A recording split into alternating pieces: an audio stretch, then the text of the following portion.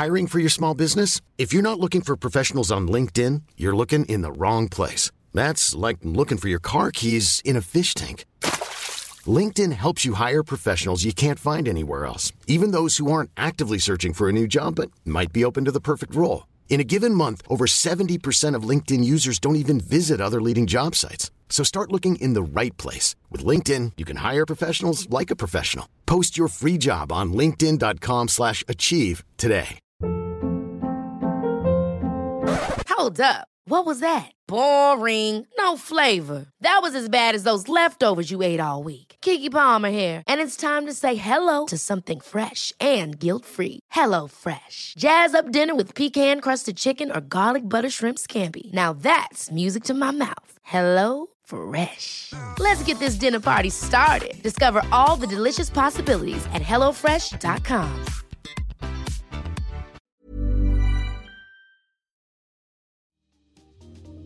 Welcome to Face to Face.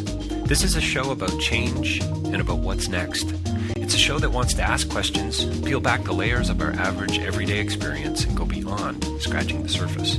We interview amazing people with incredible ideas and stories who have done wild, weird, and wonderful things. Remember that imagination shared creates collaboration, and collaboration creates community, and community inspires social change. I'm David Peck, and this is Face to Face.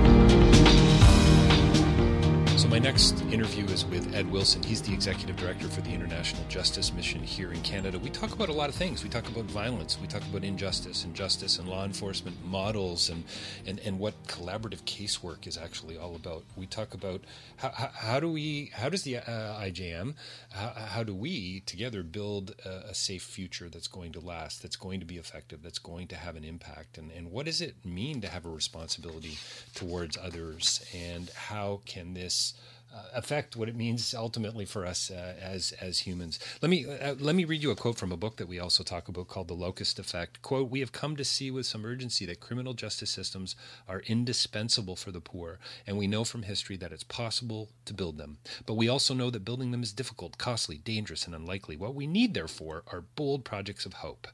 I'll end it there. Close quote. Bold projects of hope. That's from a book called The Locust Effect. We talk about that as well. And then the subtitle of the book is Why the End of Poverty Requires the End of Violence. I think you're going to really enjoy this interview. We cover a lot of ground. And we talk, too, about what's the downside to sharing this world with others. DavidPeckLive.com for more interviews there. We're well over 200 now. I've got a bunch of interviews I've just recently done with filmmakers from the Toronto International Film Festival. If you'd like a copy of my book, Real Change is Incremental, you can get it there online. And if you'd like to book me for your next event, please connect with me through my website at davidpecklive.com. Coming up, Ed Wilson. Well, welcome to Face to Face. We're joined by a very special guest again here today, Ed Wilson, who is IJM's Executive Director. That's the International Justice Mission here in Canada. Ed Wilson is here with us today. Thanks for your time today, Ed, and for joining us. You're welcome, David. Yeah, good to chat. We've been trying to set this up for quite some time.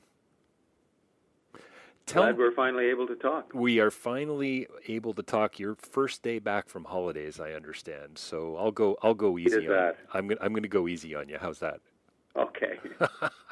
So I've got a whole long list of things to talk about, but I think a great place to start, Ed, is why don't you just give us kind of the overview of what IJM actually is and what they do, and I mean, I could certainly read, your vision and your mission statement off your website, and for those of you who are listening and taking notes, it's IJM.ca, and we'll have that up online as well. But tell us a little bit about the organization and what you're all about.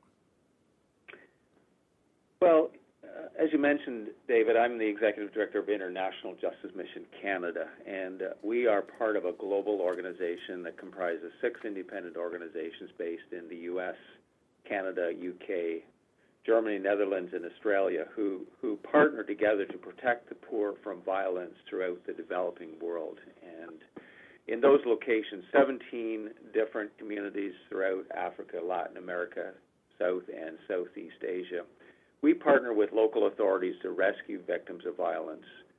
We also bring criminals to justice. We restore survivors and strengthen justice systems. And our vision is that through our partnership with local law enforcement, we will, for the sake of the poor who are typically defenseless, we will build a safe future that lasts. And so we are really looking at long-term transformation of justice systems within the developing world context. So that's what we do. Canada, as I mentioned, is a member of this partnership of organizations that functions under the mission and vision of International Justice Mission, with a shared vision, shared mission. And it's very exciting to have this opportunity that I do to be a part of this great movement that's growing throughout the world. I think what I've seen in the last 10, 15 years is a growing awareness on the part of those of us who live in the global north, if I can use that expression, of our responsibility to leverage the privileges and responsibilities that we have for the sake of the protection of the poor in the developing world. I want to talk about that responsibility in a second, Ed, and why, not only why you feel it, but why you feel that we here in the global north have this almost this moral obligation to look beyond ourselves, I guess is maybe a good way to put it. Would you call IJM a development organization? I think you could use that expression. We typically would refer to ourselves as a development organization. We try to avoid being categorized as a human rights organization. Oh, okay. Because our focus is not so much on human rights, but although that is a knock-on effect of the work that we do, that the rights of individuals are respected and protected, but we do work in the development sector. That's correct. So that's sort of how you differentiate yourself, would you say, from, say, an Amnesty International? They're primarily active with respect to human rights and so on, and on behalf of individuals. You guys are more, would you almost say, more from a legal perspective, going after slavery and sex trafficking and so on. Is that kind of the distinction? We do our work from a law enforcement model. That is certainly correct. And we, if I can just talk for a minute about our methodology, we begin in a location by doing collaborative casework, and by collaborative I mean we work in partnership with local authorities as individual cases of violent oppression of the poor are brought to our attention. We work to bring the local law enforcement systems on side with us to advocate for proper respectful treatment of the individuals who have been abused and suffered violence. We work through the courts in the country. But in that process of doing collaborative casework, we're able to develop a diagnosis of where the local justice system is lacking in its effectiveness, and then propose certain improvements to the justice system, which are typically not improvements to the law, because in most cases the laws are quite good and sound in and of themselves, but they are not being enforced, or if they're being enforced at all within the country context, they are not being enforced for the poor. I mean, one of the things that we find is in the developing world context, quite often, most often, the rich are able to secure protection for themselves because they have the financial resources to pay for it. Right. They can pay for private security. But in a country where law enforcement is under-resourced, not a priority within a system that is struggling in so many other ways, the poor lack protection. Right. So we are then able, through the collaborative casework that we do, to develop a diagnosis of where the justice system needs to be strengthened. And it may be something as basic as as children in the court system being given special treatment out of regard for the sensitivity of the issues that are being processed in the court, so that children are not being re-traumatized by having to go through a trial process where they're required again to recite the details of the abuse that they suffered. So something like developing child-sensitive procedures in courts. That, when I'm talking about developing a diagnosis, it may be something as simple as that, or in a case like India, where bonded labor has been illegal since 1976, since the passage of the Bonded Labor Slavery Act in India, no processes were developed for recognizing that individuals were actually being treated as slaves and needed to be their mistreatment needed to be acknowledged in a legal sense, and some process needed to be developed to acknowledge their mistreatment and grant those individuals freedom from the abuse that they were suffering. And so we have collaborated with the government of India to develop a process which involves the provision of these former bonded laborers with a release certificate to identify the fact that they are now free from the obligation under which they labored and suffered for so long.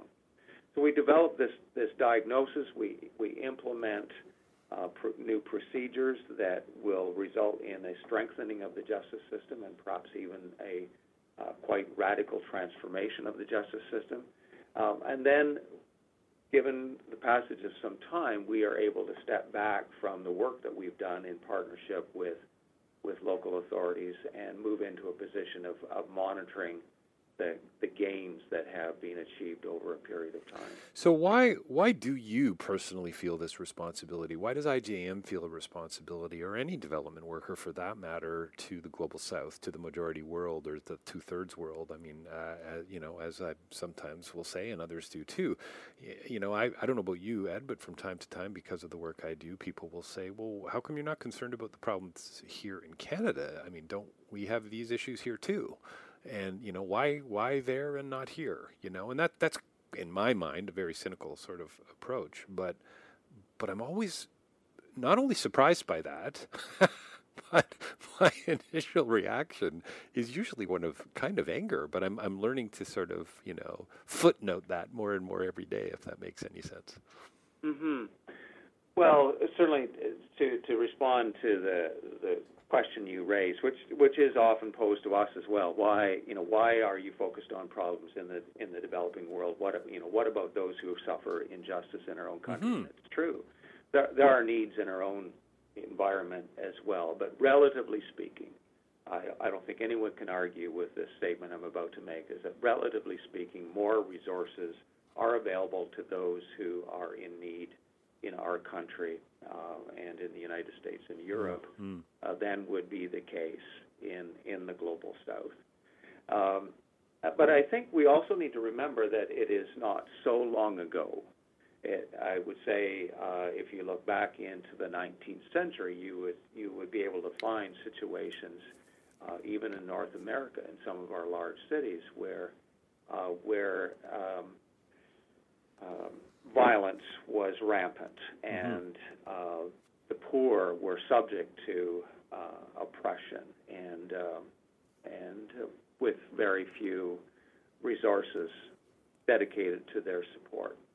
So I think we should, while we do say that the needs are greater in the developing world, we shouldn't take that posture out of some sense of smugness that we are beyond the kinds of violence and deprivation that the poor suffer from in the developing world.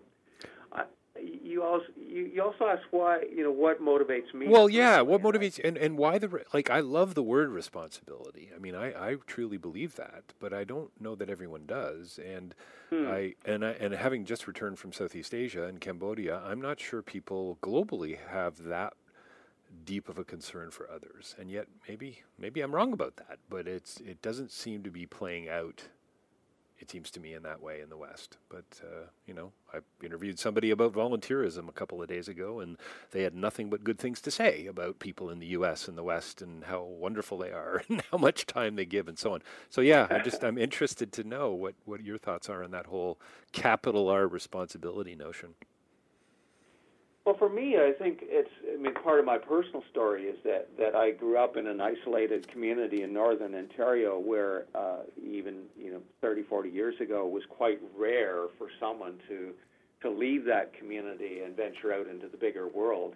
I did, and I benefited from having teachers and mentors throughout my adolescent years who encouraged me to dream big. Right. And I think coming out of that childhood and adolescent experience, I've gained a sense of responsibility to use the privilege that I've enjoyed for the benefit of others. And to be frank with you, my worldview has been shaped by my faith in the Judeo-Christian God, who I understand to be the God of justice and the God of poor, the God of the universe, a God who is active in all places and in all situations, even the darkest and most discouraging situations. And I think that that sense of being privileged myself, coupled with the worldview that I've adopted, it imparts to me a sense of responsibility to use the gifts and abilities and capacities that I have for the benefit of others. And Ed, can I ask you this blunt of a question? Do you think so? Privilege, great, love it. Leads towards responsibility. Do you think faith primarily leads towards a responsibility to others? And I guess my question sort of is that a requirement? Is that a necessity? I don't think it's a requirement. I think it's part of our humanness, and of course, my perspective on what it means to be human is shaped by my worldview. Right. But I think anyone who's in touch with our humanness, with what it means to be a human being, with what it means to be a member of the human race, mm-hmm. with an understanding of who we share the world with, how much chance, or use another word if you wish, destiny or providence plays into that, the decision of why I was born in Canada of all places in the world. Right. Why I was privileged to have people around me who encouraged me to share my life with others, to share my gifts with others. I mean, these are things that, irrespective of your worldview, I think anyone who is in touch with their humanness to be motivated to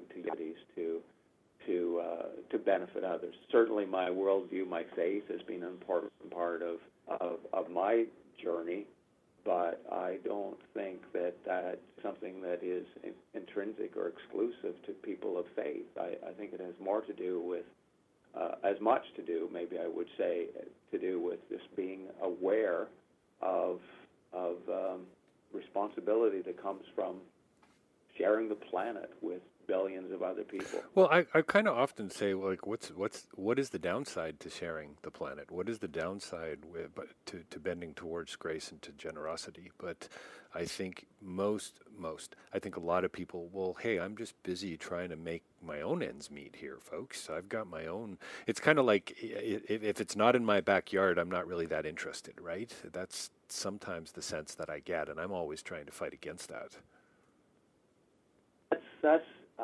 That way of living is foreign to me. I don't understand it, and I think one of the things that I have the opportunity to do is to encourage people to pay attention to their neighbors. It's good. It's good.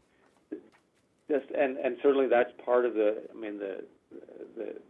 Christian way of life, the body of teaching that comes of Christianity, Jesus' teaching on loving your neighbor as yourself, but I think it's part of part of the awareness of what it means to be human, what it means to share this space, this world, for the time that we do with others. And my life and the lives of people that I spend time with have been enriched by paying attention to the needs of those around them and not being afraid to intervene. Today, my wife came home from a run. I made it home a little bit before she did, and she came in the house and said, "You won't believe what just happened." And on the street just behind where our house is, on her way home, she had noticed there were a couple people on bicycles who were weaving their way down the street and interfering with traffic. And a driver took offense at these bicyclists' behavior and stepped out of his car and began verbally and then physically threatening them. Oh boy. Okay. And the bicyclist responded to the threat, and it looked really as if there was going to be a physical altercation in the middle of the street. And my wife intervened, and she said, "You guys, stop it! Stop what you're doing. You're all acting like idiots. Now get out of here." And she could just have easily said, "That's none of my business. Right. Why should I put myself at risk for the sake of others?" But I think that's the kind of behavior that results from paying attention to where we live and accepting some responsibility for the general well-being of the communities that we are a part of. Well, I think in some ways, where I'm starting to land is faith or no faith, is that I think a starting point has to be that we don't exist without others, in a sense. Yeah. And so we don't know who we are without our wives and our husbands and our kids and our partners and our families and our friends.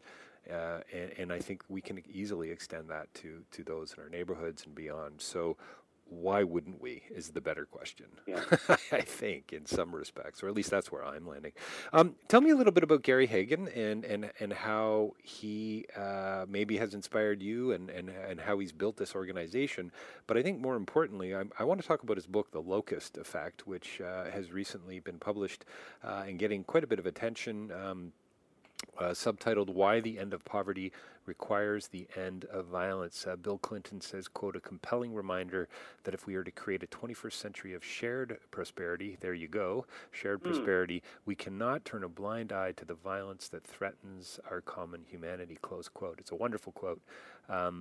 No matter what side of the fence you sit on, I think you would have to agree with that. So yeah, a couple questions there, Ed, but tossing out the locust, and then maybe tell us what the heck the locust effect actually is. Yeah, well, about Gary first. Gary is the CEO and founder of International Justice Mission, this global partnership that I talked about earlier, and he's a Harvard and University of Chicago trained lawyer, extremely brilliant man. I highly respect Gary for his intellect and his vision and his leadership skills. I think the most formative experience of Gary's that really compelled him to do the work that he's done to build the organization that IJM is today was an experience that he had in Rwanda in 1994. When he was seconded by the U.S. Department of Justice to lead a forensic investigation on behalf of the UN into the genocide in Rwanda. And there he was in a little church in Rwanda that I also have visited, sifting through the human remains, and had what I call a crisis of faith, calling out to God, asking God, "Where were you when all of this took place?" I'm pretty just Ed. I've done some work on in Rwanda and actually visited the same church, so I know whereof you speak, and that whole church in Nadarama. Yes. And I mean, you cannot visit that church without your emotions being torn apart. It's such a gripping, and even today, so many years later, it's such a graphic memorial to the devastation that took place at that point in Rwanda's history. But the answer that Gary heard back was more or less these words: "And where was my church?" And that's not about what did the Roman Catholic Church do? Where was the church and other churches, evangelical churches? Where were they when all of that took place? But in the face of ongoing violence and injustice, Gary's sense was that Christians, followers of God, and people of goodwill had a responsibility to intervene in situations like that to the extent of their ability. And it goes back again to this matter of personal responsibility, answering the question that Jesus answered with the parable of the Good Samaritan, who is my neighbor? And so that led to the creation of the organization International Justice Mission.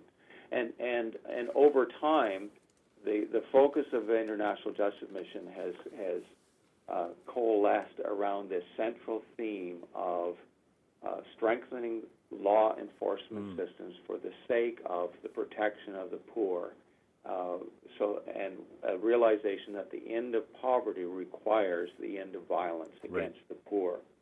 And we're aware of ongoing situations of mass conflict, like the horrendous situation in Syria today and in other places in the world. But even beyond that, there is the locus effect. The book, The Locus Effect, sets forth the argument that there is a massive hidden plague of everyday violence that is destroying the lives of poor people throughout the developing world. And it's hidden because it is as much a part of poverty as hunger, illness, or lack of access to education, but it's much harder to see.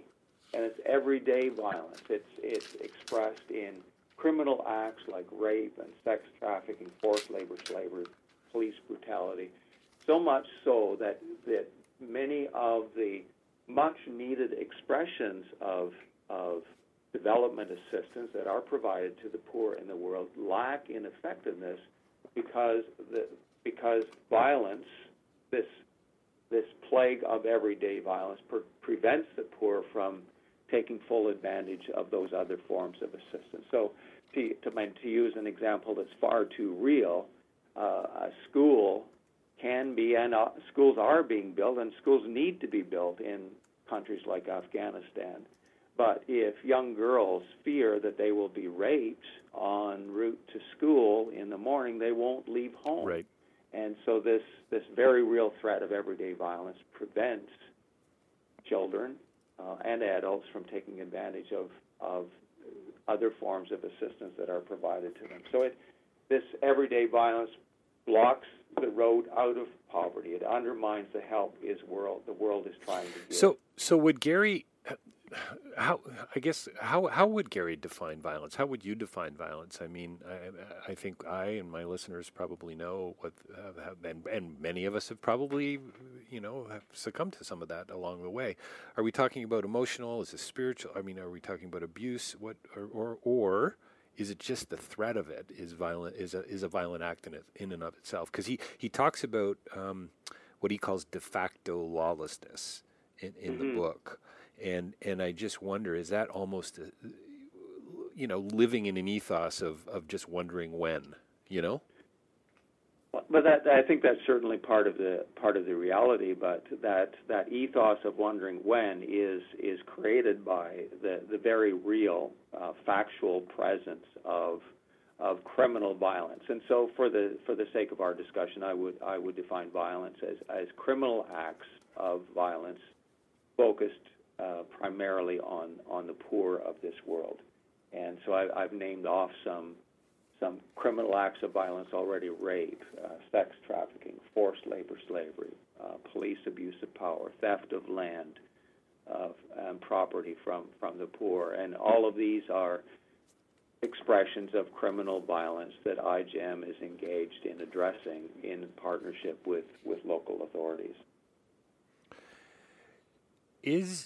When you read the book, it's not until near the end of the book that you start to see, in fact, I think he has a chapter at the end of the book, Demonstration Projects of Hope. He actually talks about specific examples of things that are happening, that are showing good signs. One of the other things I really love, and I'll see if I can find the quote somewhere, but he basically says pretty much every society has suffered from this at one time or another. And so that in itself is a reason to hope.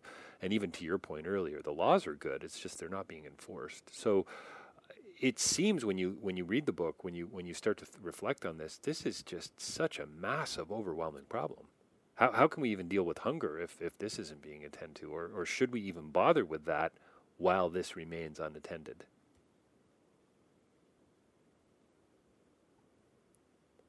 You were breaking up a little bit, David. Oh, you might want to. Yeah. So I guess what the question really is it seems like a massive, overwhelming problem. Gary ends the book with a chapter about, actual projects of hope around the world, specific examples where things are getting better, where there are good reasons to believe that change is coming.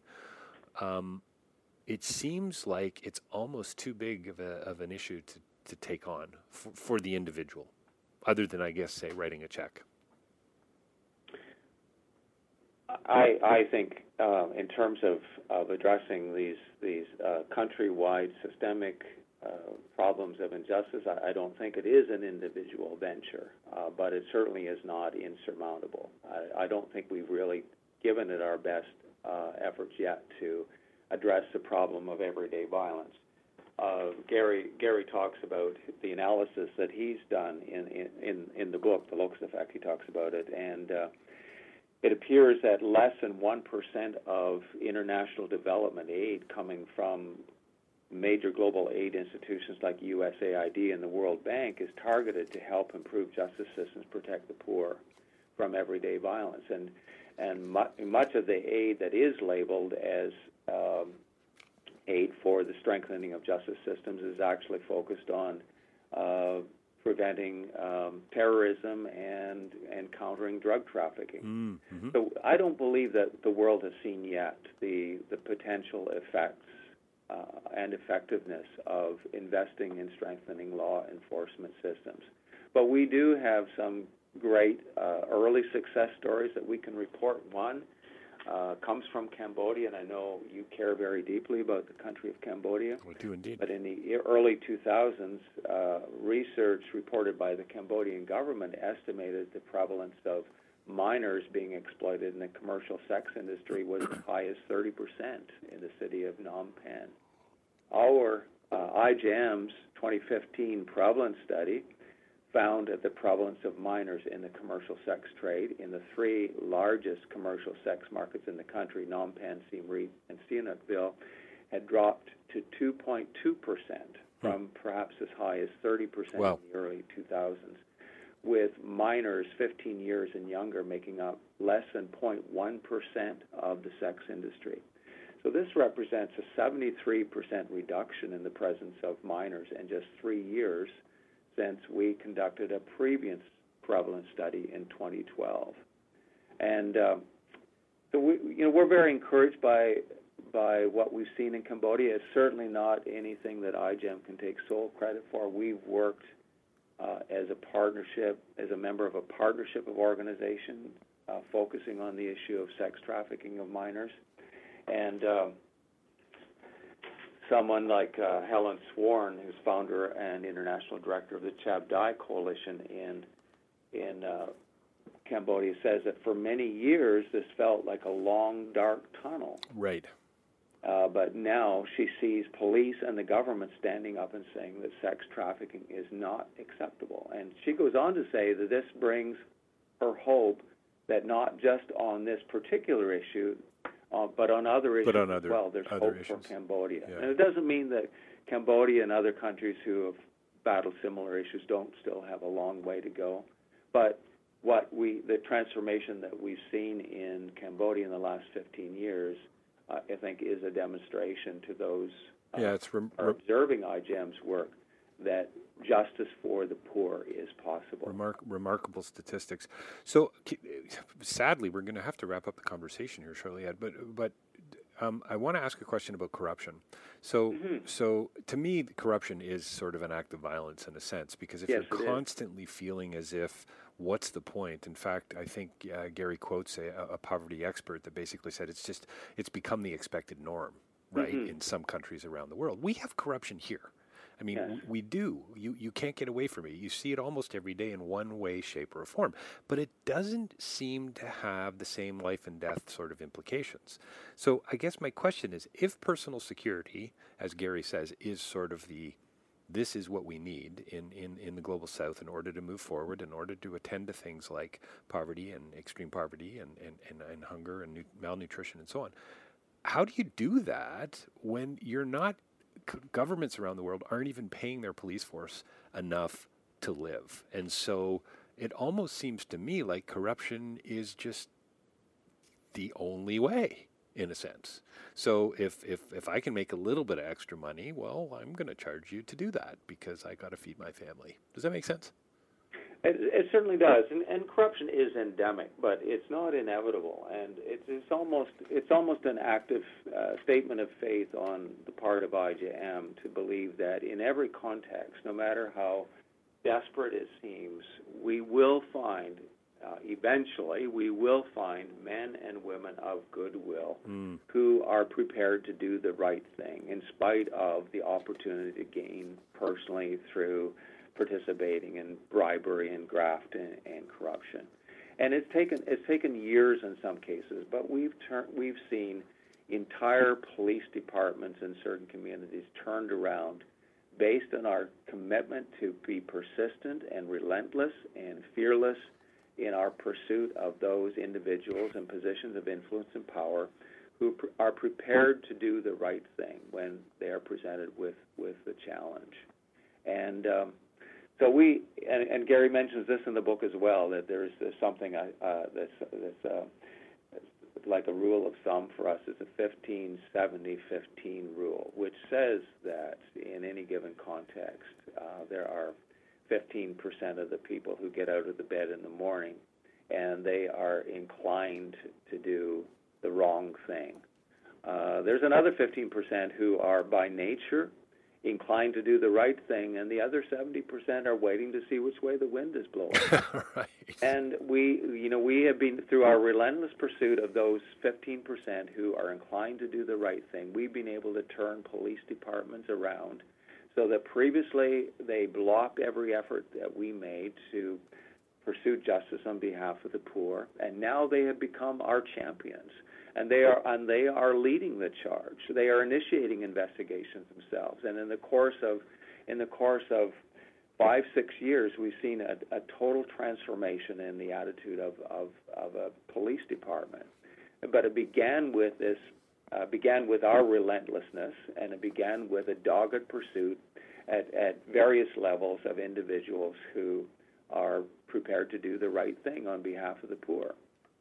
And so it takes me back to IJM's vision statement, which states that we are committed to rescue thousands, protect millions, and prove that justice for the poor is possible. And I'm particularly inspired by the last aspect of that statement, because I think it speaks to the despair that Christians and others often feel in the face of situations in the world. We think, how can we possibly turn around the situation in South Sudan? Or how can Afghanistan ever be rehabilitated? And what is there any hope for Syria? And I don't have the specific answer for any of those situations, but I think we do need to approach those situations and others like them with that attitude of believing that justice for the poor is possible. Well, I think absolutely. Restoration for our world is possible. Absolutely. No, I totally appreciate your sense of not only responsibility and passion and commitment to the other and to the neighbor and so on, but this idea that the splash and ripple effect is possible, that it's happening either way, and the question is, which way are you going to? Which 15% are you? Almost in a sense. Can I just? We're going to have to wrap it up here, but I want to read a quote near the end of the book. Quote, Gary says, "We have also stumbled upon a surprising hope. First, from history, we have encountered the unexpected story that just about every criminal justice system that can now be relied upon to work reasonably well was once utterly corrupt, abusive, and dysfunctional." Close quote. I mean, I think, how can you not be hopeful? In some respects, when you know that, when you say, well, yes, it's a bit of a mess, folks, but that doesn't mean you just roll over and go back to sleep. That's right, and my understanding of biblical justice, and as we've mentioned already, I'm a person of faith. I follow the teachings of Jesus Christ to the best of my ability. I take guidance from the Judeo-Christian scriptures. My understanding of justice is that I can simplify it with these words. It's about doing the right thing in public. And too often, I think, faith and religion and ethics have being turned into matters of private morality, and private morality is important. I think we ought to care about what I do in secret as well. But our world will be changed as more and more of us determine to do the right thing in public, and it's accepting the responsibility that we've spoken about earlier to my neighbors, the people that I share this world with. And I think it's that attitude that will result in the transformation of our communities, that result in the transformation of our justice systems, and will make it impossible for me to be silent when I see corruption and injustice in my local community as well as in the global world that I am a part of as well. Ed Wilson is the Executive Director of the International Justice Mission here in Canada. Their website is ijm.ca. Check them out online. Ed, thanks a lot for your time. I mean, talk about scratching the surface. I've thoroughly enjoyed our chat today. I hope we can do a part 2 down the road.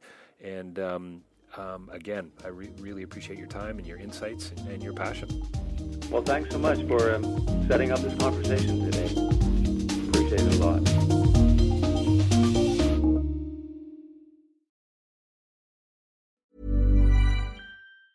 Ever catch yourself eating the same flavorless dinner 3 days in a row? Dreaming of something better? Well, HelloFresh is your guilt-free dream come true, baby. It's me, Keke Palmer.